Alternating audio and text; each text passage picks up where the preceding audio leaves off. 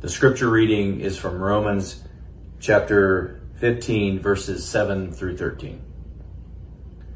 Welcome one another, therefore, just as Christ has welcomed you, for the glory of God. For I tell you that Christ has become a servant of the circumcised on behalf of the truth of God, in order that he might confirm the promises given to the patriarchs, and in order that the Gentiles might glorify God for his mercy. As it is written, therefore I will confess you among the Gentiles and sing praises to your name. And again he says, rejoice, O Gentiles, with his people.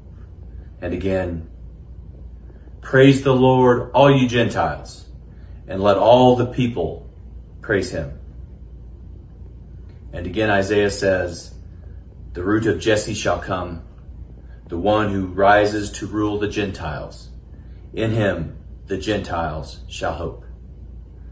May the God of hope fill you with all joy and peace in believing, so that you may abound in hope by the power of the Holy Spirit.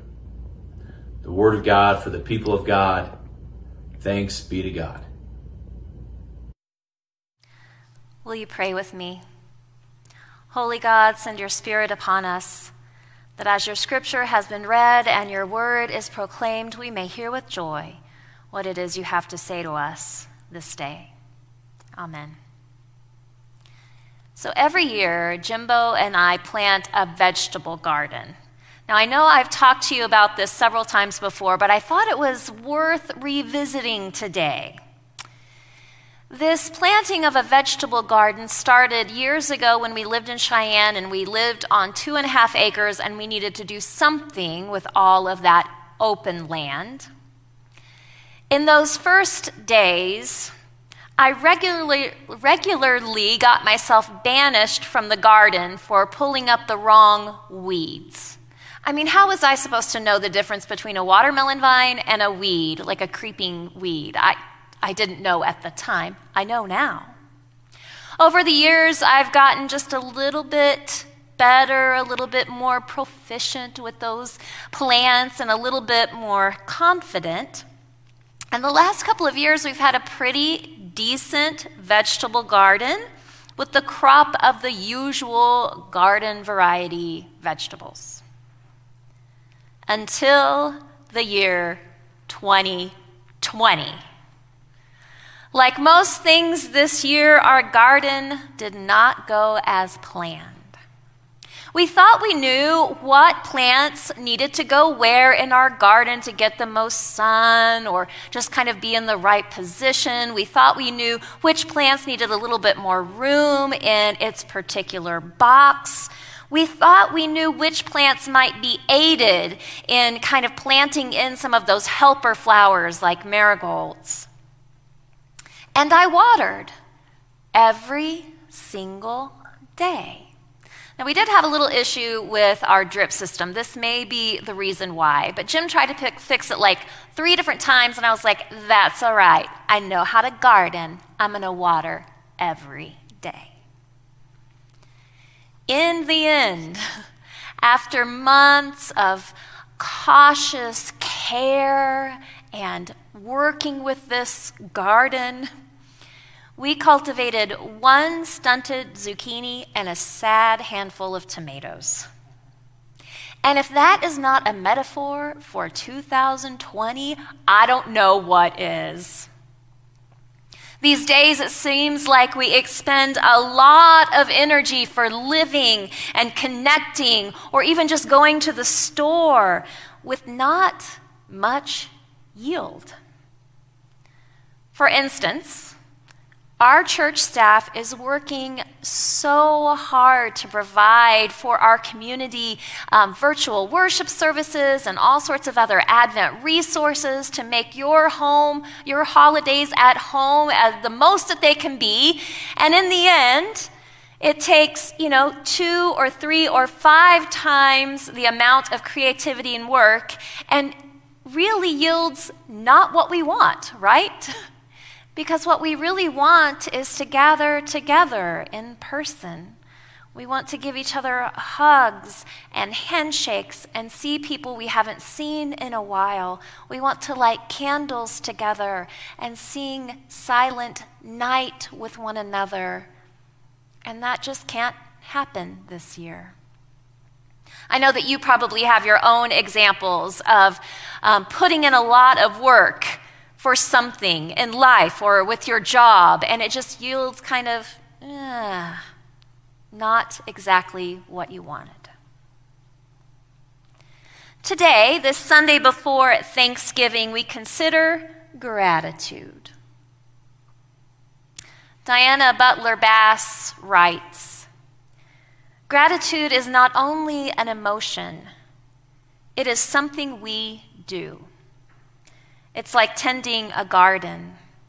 It takes planting and watering and weeding. It takes time and attention. It takes learning.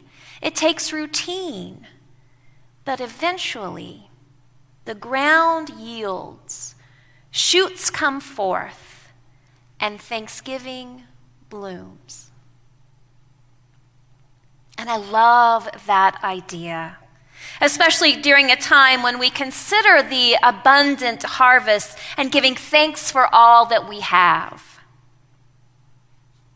But this year, it seems especially difficult to ponder what we have when it's so glaring in our faces what we don't have.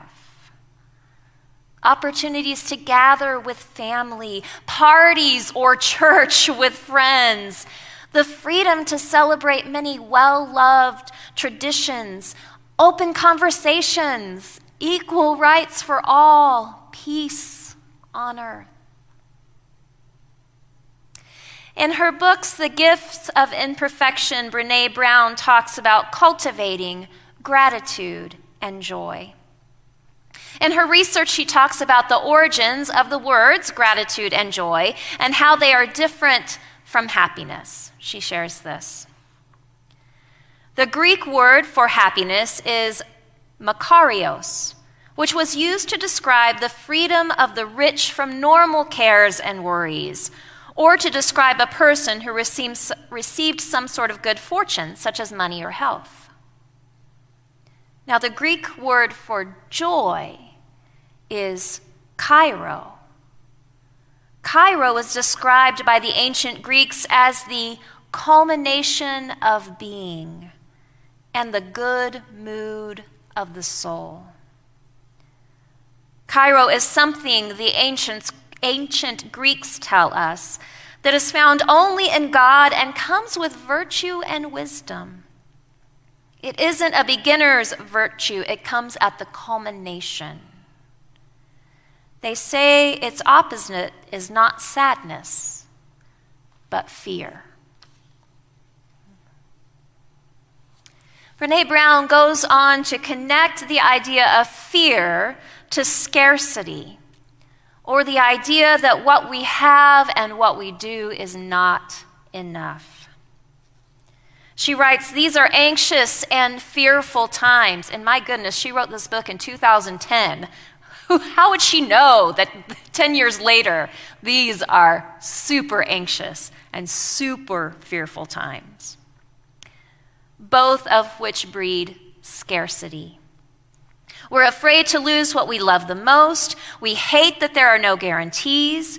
We think not being grateful and not feeling joy will make it hurt less. We think if we can beat vulnerability to the punch by imaging loss, we'll suffer less. We're wrong. What do we do then with this fear, with this feeling of not having enough or missing out or just plain blah?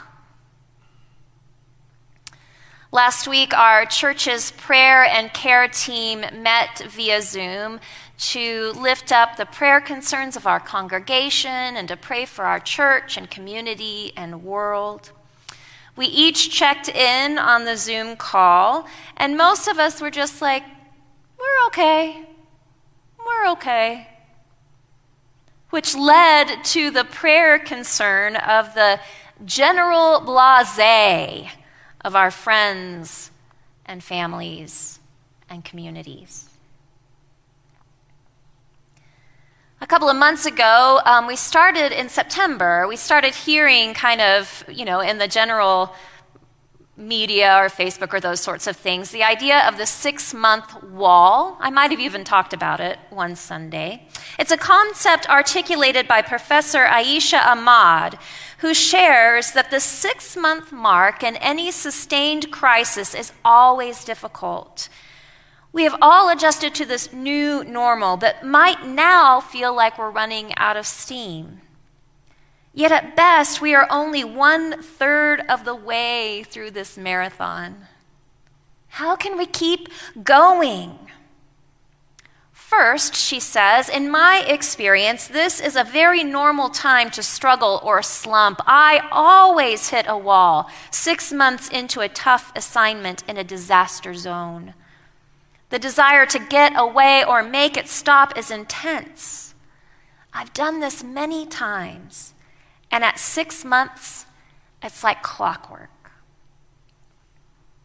So what are her solutions? Go easier on yourself. Don't expect to be especially happy or be at your most creative. Take some time. Rest. Read a book. Turn off the news. Know that this will not last forever. It might feel like it will, but it won't. So I figure today, this Sunday before Thanksgiving, is a perfect time for us as a community of faith to cultivate some thanksgiving. It's time to seed our hearts and lives with practices that will sustain us through this season. As a people of faith, we are called to regularly give thanks to God and offer divine praise because God loves us and asks us to. And the extra special good news is that our God is a God for all people. As Paul exclaims in the scripture that Greg read for us a little bit earlier, our God cares for the Jews and the Gentiles, and all the people praise God for God's love and promise to the whole world. And best yet, we remember the prophet Isaiah foretold that the root of Jesse will spring up, one who will arise to rule over the nations, and in him all Gentiles will hope. We give thanks because God loves us. We rejoice because God has promised a Savior that will bring wholeness to us and to the world. We are grateful because in Christ, God's promises are fulfilled. Our faith reminds us over and over and over that this is never the end. There is always a new day. There is always a fresh beginning. There is always hope for gardens that have had bad years, knowing that there are new years to come and fresh yields to be celebrated.